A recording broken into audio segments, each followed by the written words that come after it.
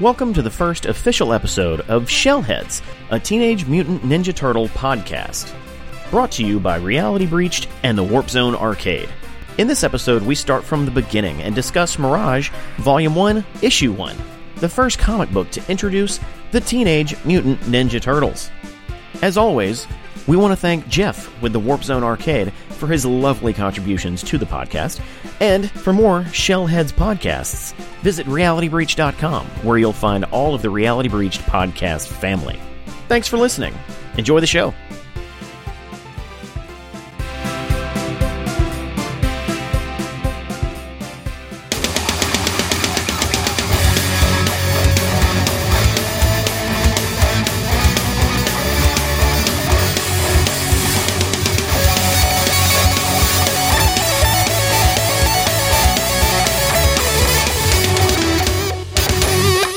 Hello and welcome to episode 1. That's right, the first ever episode of Shellheads. The joke is that this is actually the second episode, but it's number one. Never mind. I am your host, Sergio. I'm here with my fellow Shellhead, Jeff. Hello. Jeff, of course, as we're going to plug basically every episode, is the owner-operator of the Warp Zone in Brandon. If you're in Brandon, check it out. Let's jump into the topic of episode number 1. What is the topic of episode number 1? The first issue of TMNT. Yes, and by first issue you mean the Mirage run. Correct. Mirage. Of course, the Mirage issues published by Eastman and Laird, self-published by Eastman and Laird. Mm-hmm. So yeah, Mirage was created basically in a garage. May not have been an actual garage, but a garage in New England. And the idea was the name Mirage came from, we don't really have a proper workspace, so it's not a studio, it's just us creating this stuff. Mm-hmm. And to create the first issue of the Ninja Turtles, Eastman took a loan out from his uncle to help print it. That's how broke they were. Yeah. So it's truly an American, come from nothing story. Exactly. And specifically, we're going to talk about the pages of the very first issue of the very first volume. Possibly, in my mind, I don't know about you, Jeff, the most important black and white comic to ever be printed. It's definitely probably the most prolific. Mm-hmm. Definitely, to be sure. Because it's probably one of the most interesting concepts to just ever, come along or come out of the 80s. Yes. Because there was everything. Yeah, this was printed in 84. Characters were created in the late 83. And we have 2 copies of the book here. Yeah. So we can look at it and kind of reference some of the pages and some of the themes. And the first thing that really stands out is on the cover, there is literally a sword dripping with blood. Yes. Yeah. I was like, is it the same as mine? Like, yes. Yes, it's the same. Yeah. Yeah. There's literally a sword dripping with blood. Now, when you think Ninja Turtles, you don't think sword dripping with blood. No, because most kids in the 80s were introduced to it through the cartoon. Most human beings. Yeah. Yeah, just either through that cartoon or subsequent cartoons. Obviously, they wanted to set a tone with the cover here, and the iconic pose on the cover of this has been reused so many times. Oh yeah, over 30 plus years. Yeah. Each iteration, someone goes out of their way to draw that iteration in the pose that's on the cover. It's one of those iconic covers like Superman in Action Comics. Oh yeah, where with the car. He's picking up the car. Oh yeah. What's another one? What's that Spider-Man? Spider-Man? Irving Spider-Man, folks. Yes, that Spider-Man cover that's so iconic. Like Spider-Man No More. It's just walking away from it, and the suit's in the trash. Yes. Yeah. Just certain covers that are reused, or styles that are reused because they're just so iconic. Yeah. It should be noted that this was printed on what? Newspaper? Was it newspaper print?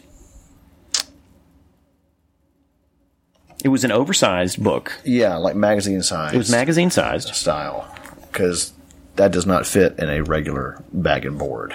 I tried. No, it doesn't.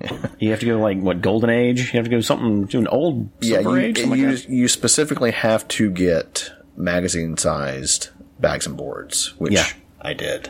Yeah. They don't fit in my regular long boxes. It was printed on a low budget on, let's just say it, cheap paper. Yeah. Yeah, because that's what they could afford. Yeah. And the story tells the origin. Well, no, it doesn't tell the origin. Not right away, at Not least. right away. No. Like, it doesn't give any details on where they actually came from. Yeah. It just tells you how they became ninjas, how they became turtles. Or not how they became turtles, but how they became, giant anthropomorphic. I want to know how they became turtles, Sergio. When two turtles love each other. But they really got to love each other, folks. Like, I read through this again last night. Yeah. And I understand you read it today?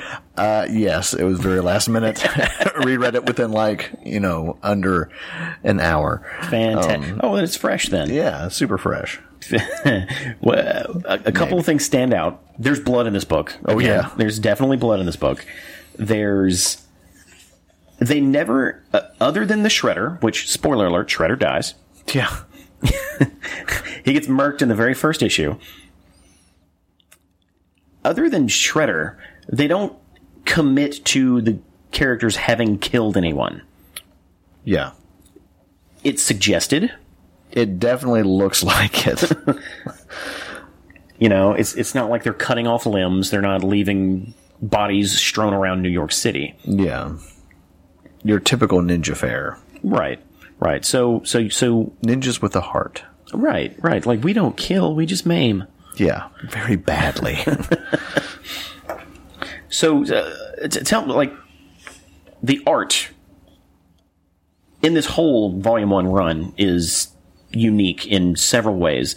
What about this first issue really stands out? Definitely the shading and just the style and like the thicker lines in some of the panels.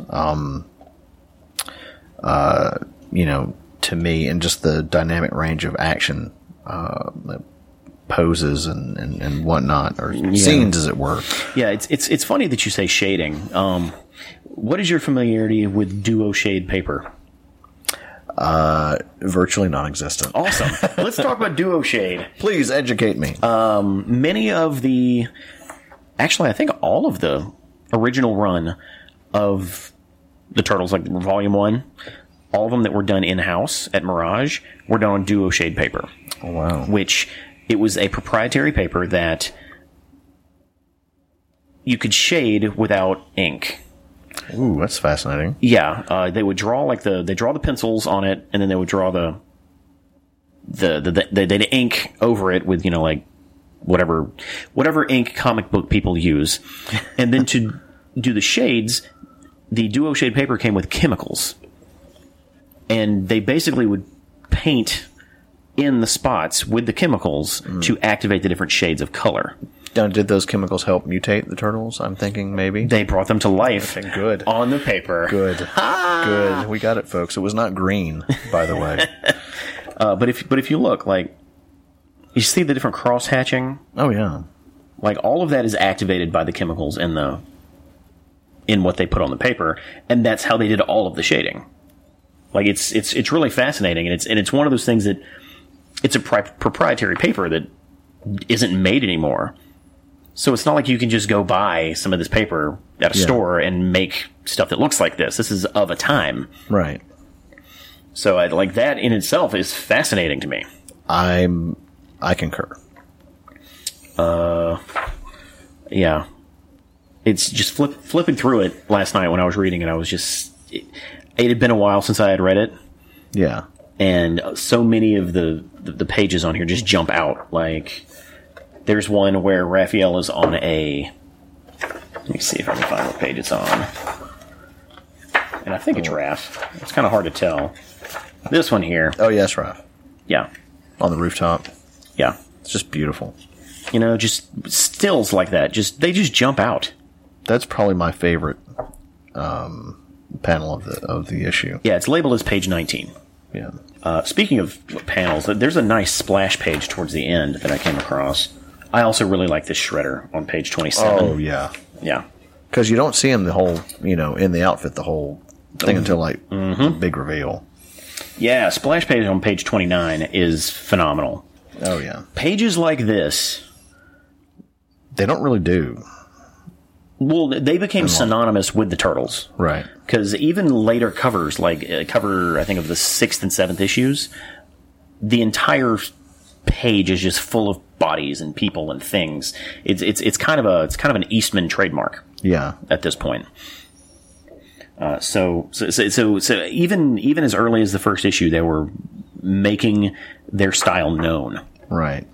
Setting themselves apart from yes, everything else in the industry at the time. Yeah, and like they kind of had to. That was kind of cookie cutter. Yeah, like they kind of had to because they were making a black and white comic book. Yeah, so they had to do things to stand out. What about this? The Mirage run is just incredibly different from the rest of the Ninja Turtle stuff, at least in your mind. It's that they're ninjas first and foremost. Mm-hmm. And then the goofiness, it's not there a whole lot. It's there here and there kind of splashed in to kind of, lighten certain moods and whatnot. But it's definitely that, that dark and gritty, it's representative of some of the comics, at the time. Yeah. Daredevil and Daredevil was a huge influence. Yeah, on Eastman and Laird. That and Frank Miller. Yeah. So that does kind of drip off these pages, right?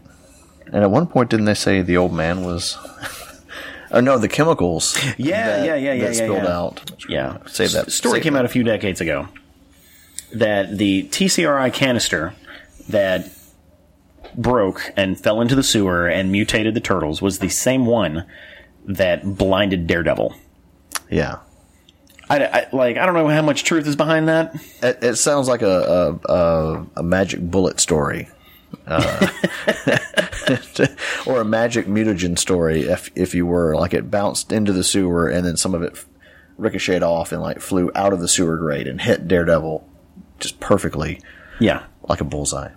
Yeah, it blinded him, and then it hit the bowl. It's really like a comedy of errors to get all of this exactly where it needed to happen, which that's kind of what they meant to do. Like, it was always seen as kind of a parody of the self-serious Daredevil stuff. Yeah. And from what I understand, they weren't sure if they were ever going to get to make another one.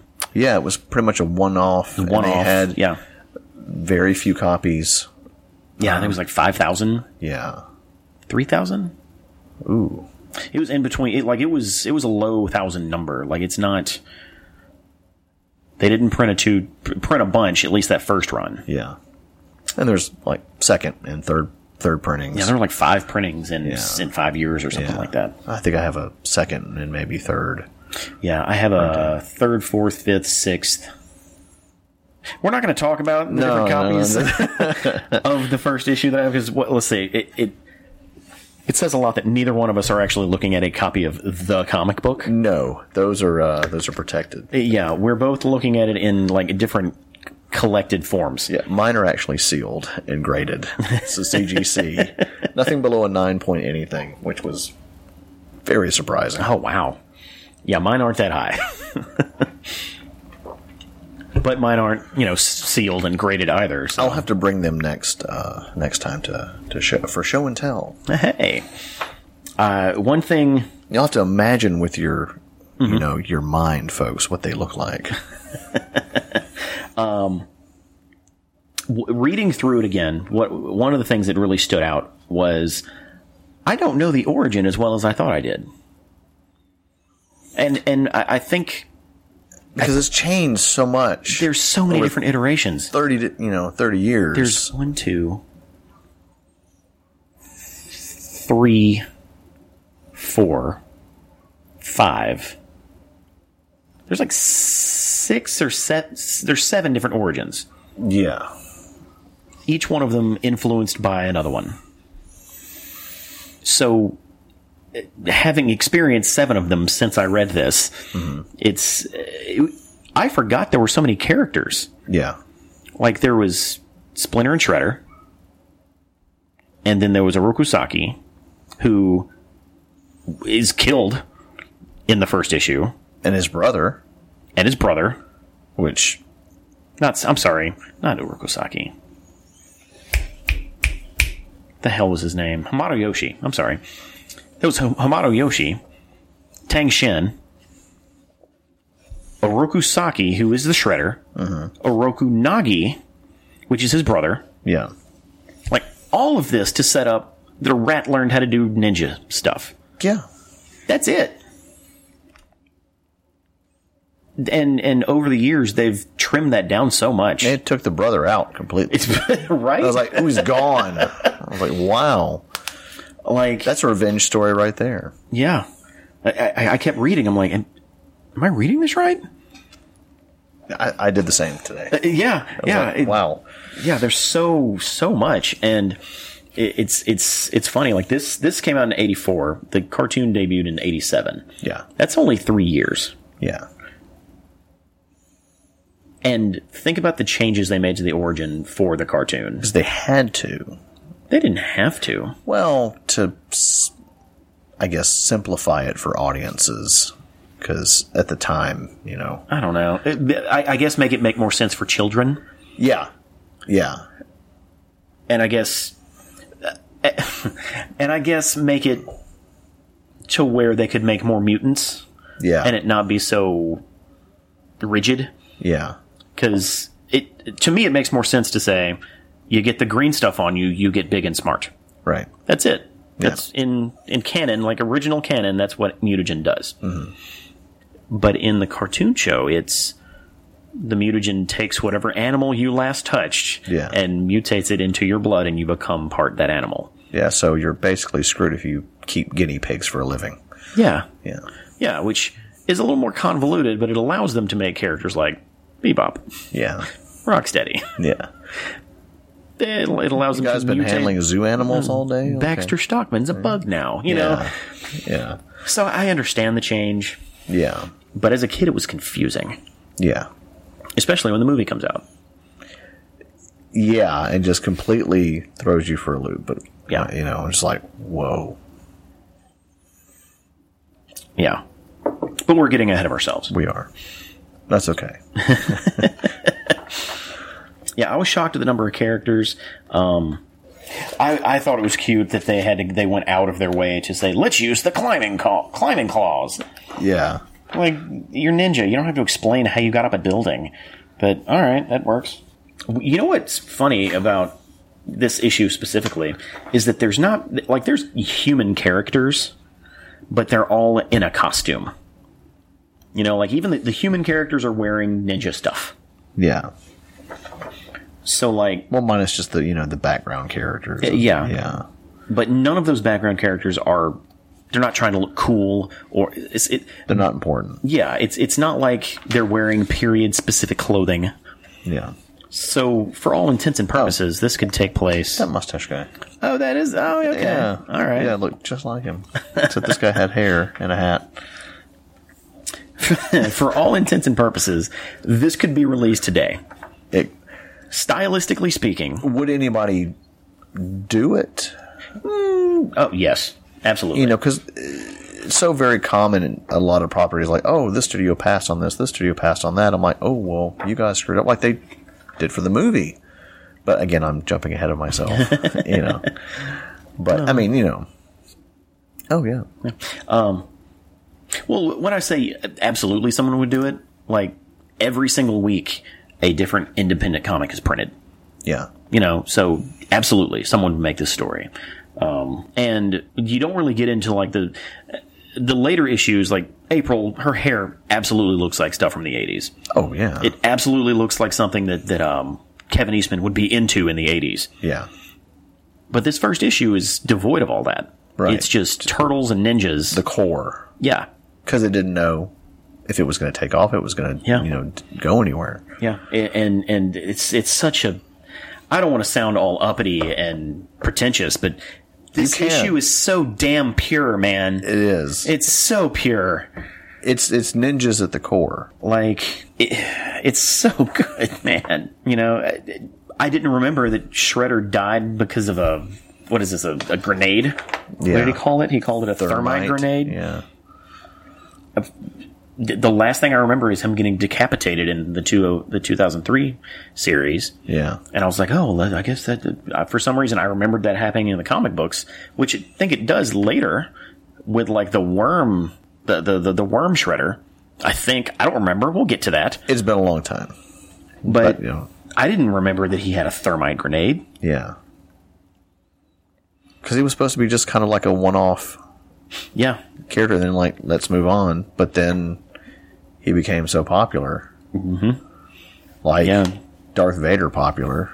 Yeah. And the thing is in 87, when you go to create the cartoon, and, Fred Wolf is like, okay, cool. We have these turtles. They're awesome. Good job. Good characters. We also have the Splinter.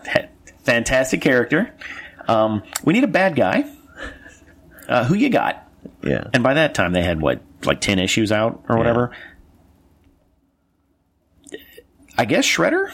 Yeah. Because they had gone to space and they had come back. There were Triceratons. Like, who is your main bad guy? Oh, we have this guy named Shredder that we had in the first issue. Great idea, guys. Yeah, let's do that. Let's use that guy. Which I think is really funny because the Shredder is known as their main villain. Yeah. Regardless of iteration, Shredder always shows up. He's always a ninja. He's always got a thorn in his side. And he started as a footnote. The guy they killed in the first issue. Pun intended. Ah! Yeah, see, there we go. We got the jokes, folks. Ho ho! Hey-o. The art design behind the Shredder in this issue. This is obviously what they used for the first action figure. Yeah. It almost like they designed the action figure well before the TV show was developed, because he almost was in this pose when you got him out of the package. Right, and he actually had the cloth outfit. And I was like, wow, this is great. And I was like, well, the guy have a lot, and you see them at flea markets. So I was like, well, shirtless Shredder. I'm like, no cape. I'm like, poor guy, he's cold. Yeah. Yeah, and the thing is, as a kid, it never even occurred to me. He looks nothing like he does in the show. Yeah. Never even occurred to me. Yeah. He was the bad guy that I played with. Yeah. Well, the color scheme was kind of off because he was a little bit lighter than the action figure itself. Yeah. But in the action figure, he was what, like purple? Yeah. Yeah. He literally looked nothing like he does in the show. But yeah, like his color scheme was completely off. He was shirtless, like just odd. Yeah. But what else you got about issue 1? The layer, the fact that they did something and the bricks opened. I was like, how did they do that? I was like, wow, like that. Oh, layer. Okay. Yeah. Oh, sorry. Like layer. What? The Yeah. layers? Yeah. And then all the books and stuff, just like the the little things here and there. Comic books these days don't have this level of detail. They do not. Just because they're on a time schedule. Yeah. Like they have to be done by, It's all corporate, and it's just, like you said, it was just two guys doing this on their own, taking their time. Mm-hmm.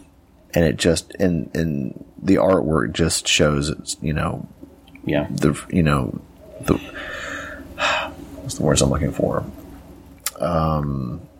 Just that level of love and attention to detail. Oh, Jack Kirby influence as well. Yes. Heavy, tremendous influence. There's an ambiance that this book carries that okay, let's do a little backstory on me. Okay. I almost have a fetishist love of New York City. Never been there. I'm almost scared to go there because my love of the landmarks and the idea of that giant city just existing. Yeah. I don't know if it'll live up to what I think it is. To your expectations. Exactly. Yeah. It's like don't meet your idols. It's one of those situations. The New York of the late 80s, early 90s, or just 80s, early 90s, is a different New York than what exists today. Oh, yeah. And the aesthetic of late 80s, mid 80s New York can be seen in the panels of this. You can feel it, especially like the very first page in the alley with the purple dragons. Let me get to it. That right there. Yeah, yeah. Screams dirty 80s New York. Yeah. You know? And you see it in old movies. Like, if you watch the original Ghostbusters, that's dirty 80s New York. Crocodile Dundee.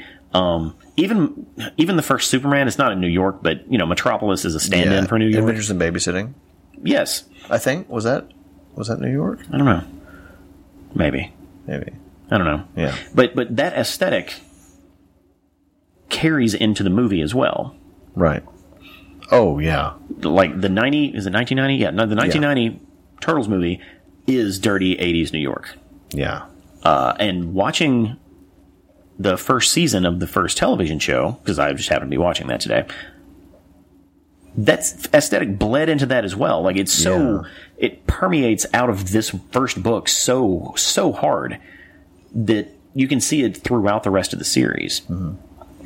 And regardless of iteration, you still kind of get that. It's that kind of level of consistency.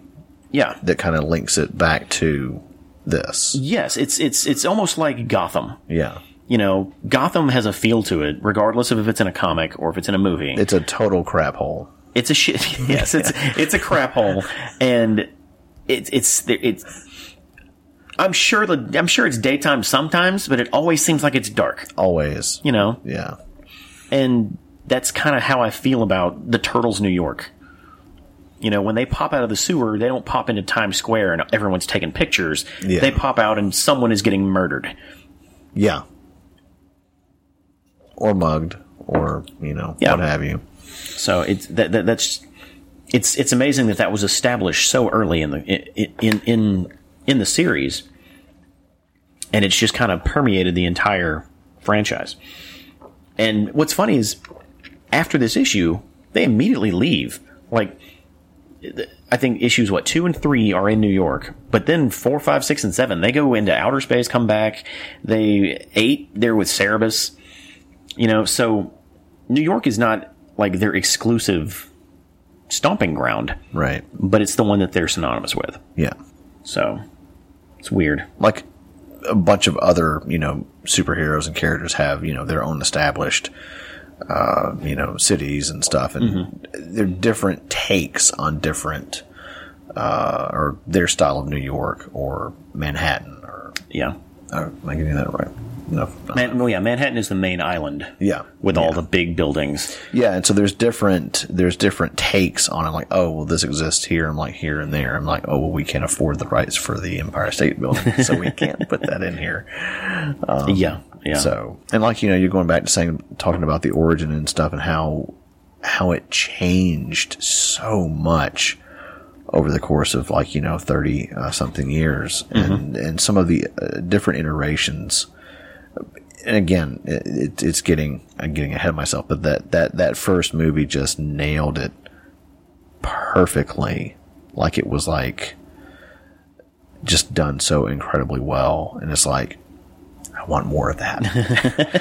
You know, it definitely leaves you with a longing and a desire to see this, the comic issues come to life in a way that, you know, you've never really seen.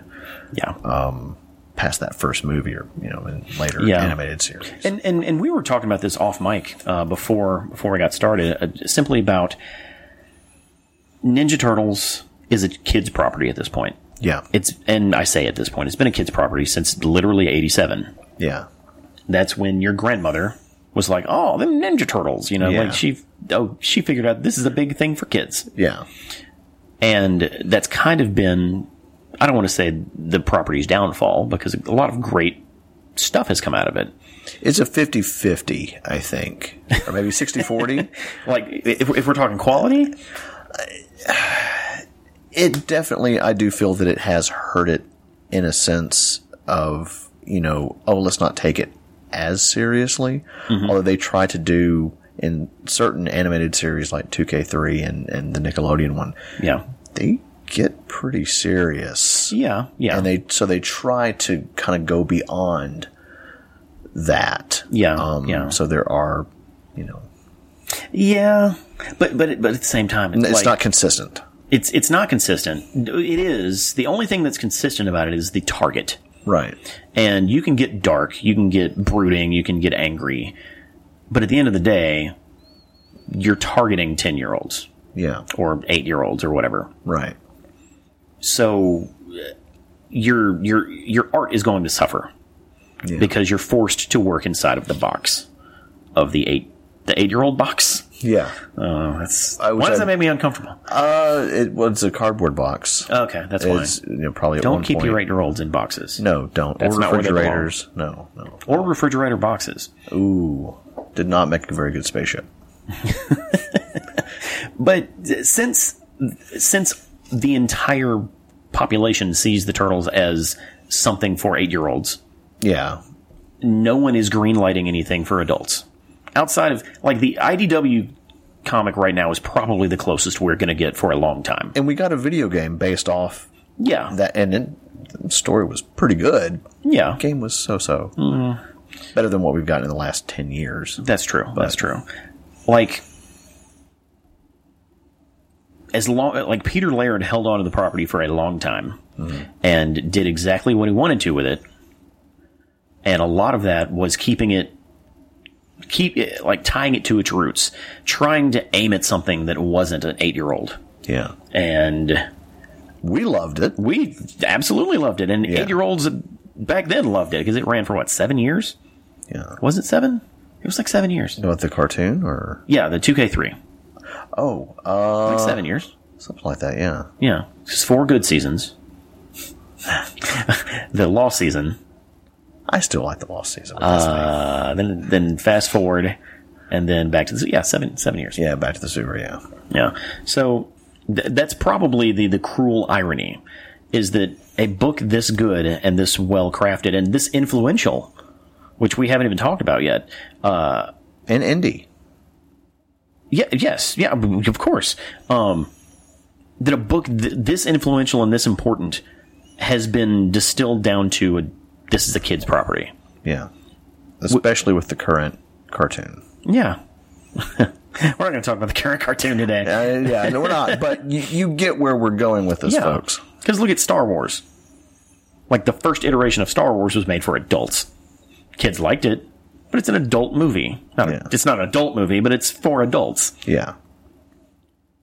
Nowadays, you can have adult Star Wars movies. That doesn't happen with Ninja Turtles. Or TV shows. Yeah.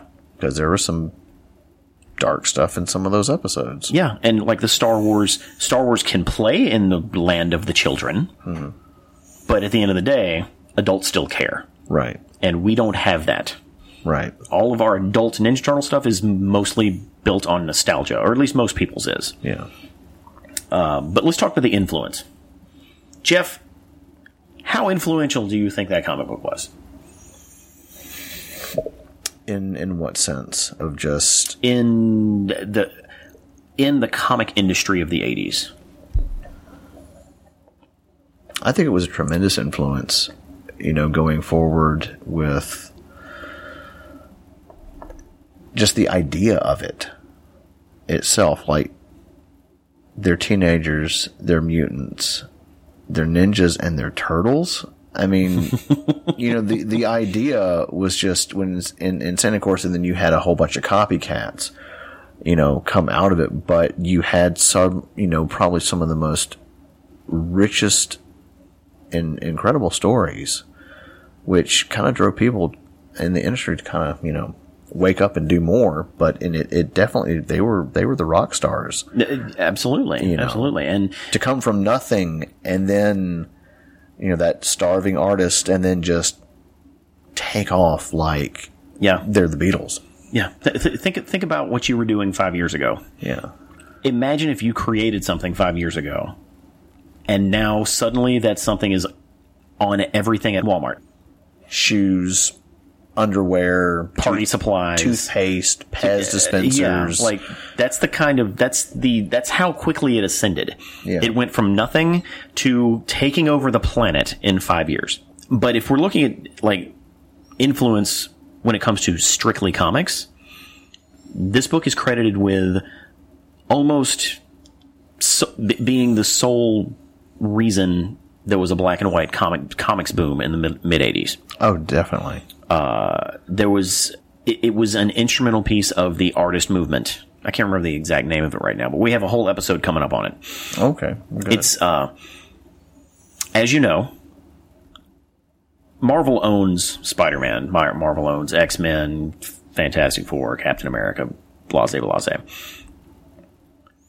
DC owns Superman, Batman, Wonder Woman, The Flash, whatever. In the 80s, that was comic books. Yeah. Marvel, DC. Sure, there were these fringe, Dark Horse was doing their thing, but nothing was profitable. Nothing blew up. Anything that was creator owned was kind of dead on the vine. Right. Because Marvel and DC had a stranglehold on it, and they weren't paying anything the creators were making for Marvel became property of Marvel, and the creators got paid. What's it called? Crap. No, they got paid. They got paid by. They got paid like contract artist. Yeah. It's like, we're going to pay you X number of dollars to create a character and a thing. Congratulations, you get to eat dinner now. Yeah. And, oh, look, Stan Lee creates Spider-Man. Okay, great. We're going to make literally $3 trillion on this over the next 60 years. Enjoy your 10 grand. Yeah. And that's kind of how the comics industry was for decades. It's, the sad state of affairs. Yes. Horrible. And the creation of the Turtles and them becoming worldwide phenomenons in such a short amount of time basically taught creators that, or helped teach. I'm not saying it's solely responsible, but it is part of the story, a large part of the story. It taught creators that what they have is valuable. Right. Oh, definitely. I can either tell the story as a Spider-Man story, or I can change it to Arachnid Man. And suddenly, I have my own property that I can pitch to Hasbro. I can pitch to any of these toy companies, and who knows? They may make some toys. I make some extra coin. I don't have to share it with Marvel. Yeah. So we're going to talk much more about that entire arc in a future episode, because it's fascinating.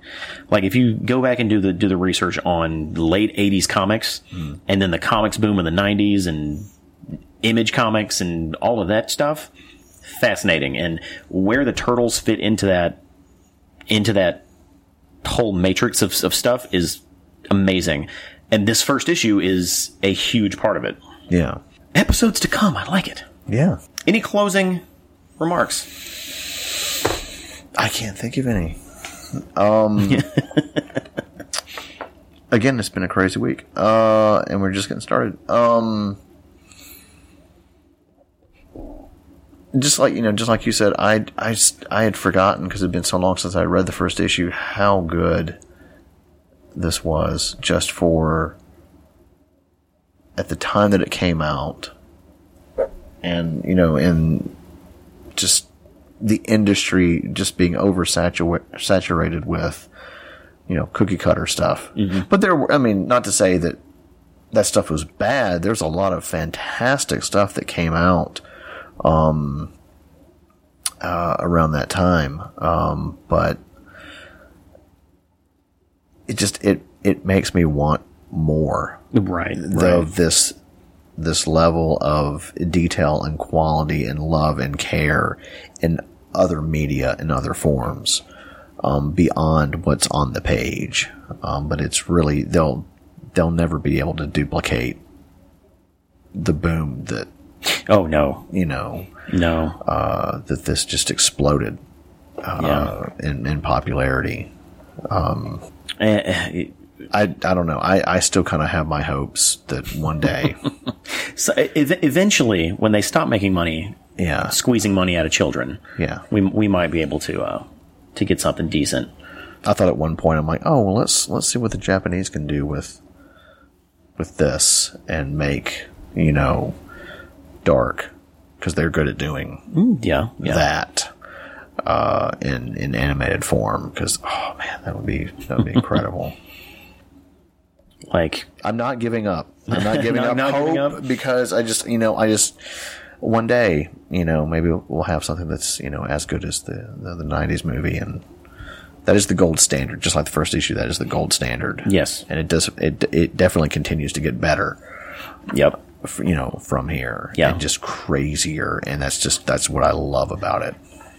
It's funny that you say it gets better. Like, this first issue, maybe not any other issues of the Ninja Turtles, this first issue will continue to be read probably hundreds of years from now. Oh, yeah. Just like, again, Superman in Action Comics, the first Detective Comics with Batman in Amazing Fantasy 15. Amazing Fantasy 15. Like, there are certain comic books that people will always look back at and say, where did this stuff come from? Yeah. And this first issue will be read for centuries. Yeah. Which is amazing, because it's just two dudes from New England. Yeah. My closing thought, though, is that as much as we think of the characters of Ninja Turtles having the strength of the Turtles as characters, this first issue, they're not characters. Yeah. They're tools. They're tools used by Splinter to kill the Shredder. Exactly. They have no personality whatsoever. They're just teenagers who cut things. Maybe a little bit towards the end. A little bit, but not. It's not like you can tell Mikey's the funny one. Right. They're just characterless turtles, and they still put together a fantastic first story. Oh, yeah. Well, that does it. Jeff? Yes. That would be me. Well, that's episode 1. The first... the first and only episode of Shellheads. Or is it the first and a half? Or -1? No? No, that other one, that one doesn't count. Okay. It doesn't count. It's just episode 0. Okay. What are we talking about next time? Ooh, I forgot my list. Oh, the first 5 episodes of the 87 animated series. That is correct. The first season of the Teenage Mutant Ninja Turtles animated show produced by Fred Wolf, which I've been watching, and that is a joy to watch. Yes. Oh, man. Just for that theme song itself. Oh, yeah.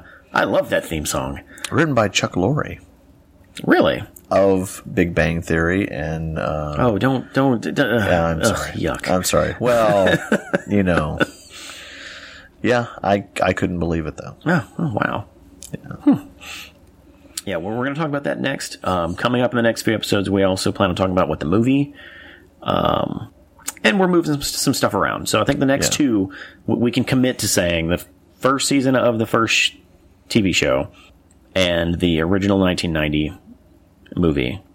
New Line Cinema movie. Yeah. We know the movie. We might mix it up. We might find the time scepter and just go into the future and just mix it up. Yeah. But if you made it this far, thank you for listening. If you're in Brandon, visit the Warp Zone. Jeff will be there. I will. What a pitch. It's like, I'll be there. Yeah, and so will 900 plus video games. Yes, including Ninja Turtles games. Yeah. That's in the first 10 episodes we talk about video games. Yeah. I know I couldn't keep you from talking about it that long. So. No. You can't shut me up about it. Well, I'm Sergio. I'm Jeff. And we are Shellheads. Tune in next time.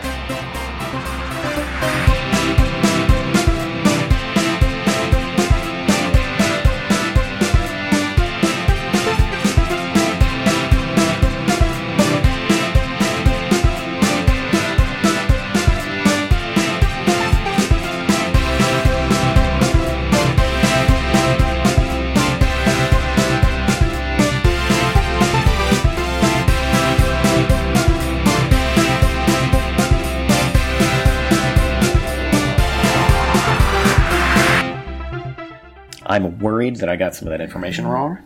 Yeah. I kind of feel, a little icky. Yeah. But the only info that I'm really worried that I got wrong was the duo shade stuff. Okay. I don't know if it's chemicals. But that's how it works. Yeah. It bugs me. I don't know if you need to do pickups and whatnot. Let's see. Duo shade paper. Okay. Here we go. Bleedingcool.com. Yeah, they're pretty good. And it's taken forever. Like, if you look closely especially that first issue, you can see where the chemicals are, drawn on. I killed myself on the Terminal Point books. This is Bruce Zick. Have you heard that name? Mm. Apparently he wrote the books Terminal Point, all because of that damn duo shade paper. You brush 2 different liquids on the chemically treated paper, and 2 different shades of gray magically appear. Mad Magazine artist Wally Wood and Jack Davis used it in the 50s, as did thousands of illustrators back then. So, there I was in 93 working on Dark Horse series called Terminal Point, brushing the chemicals into my inked Terminal Point art book, revealing as gray tones, mysterious. Yeah. So yeah, I'm not crazy. Yeah, that's good. All right. There we go. Don't miss an episode of the Shellheads Podcast. Visit realitybreach.com or subscribe on Apple Podcasts, Stitcher, or anywhere you get your podcasts.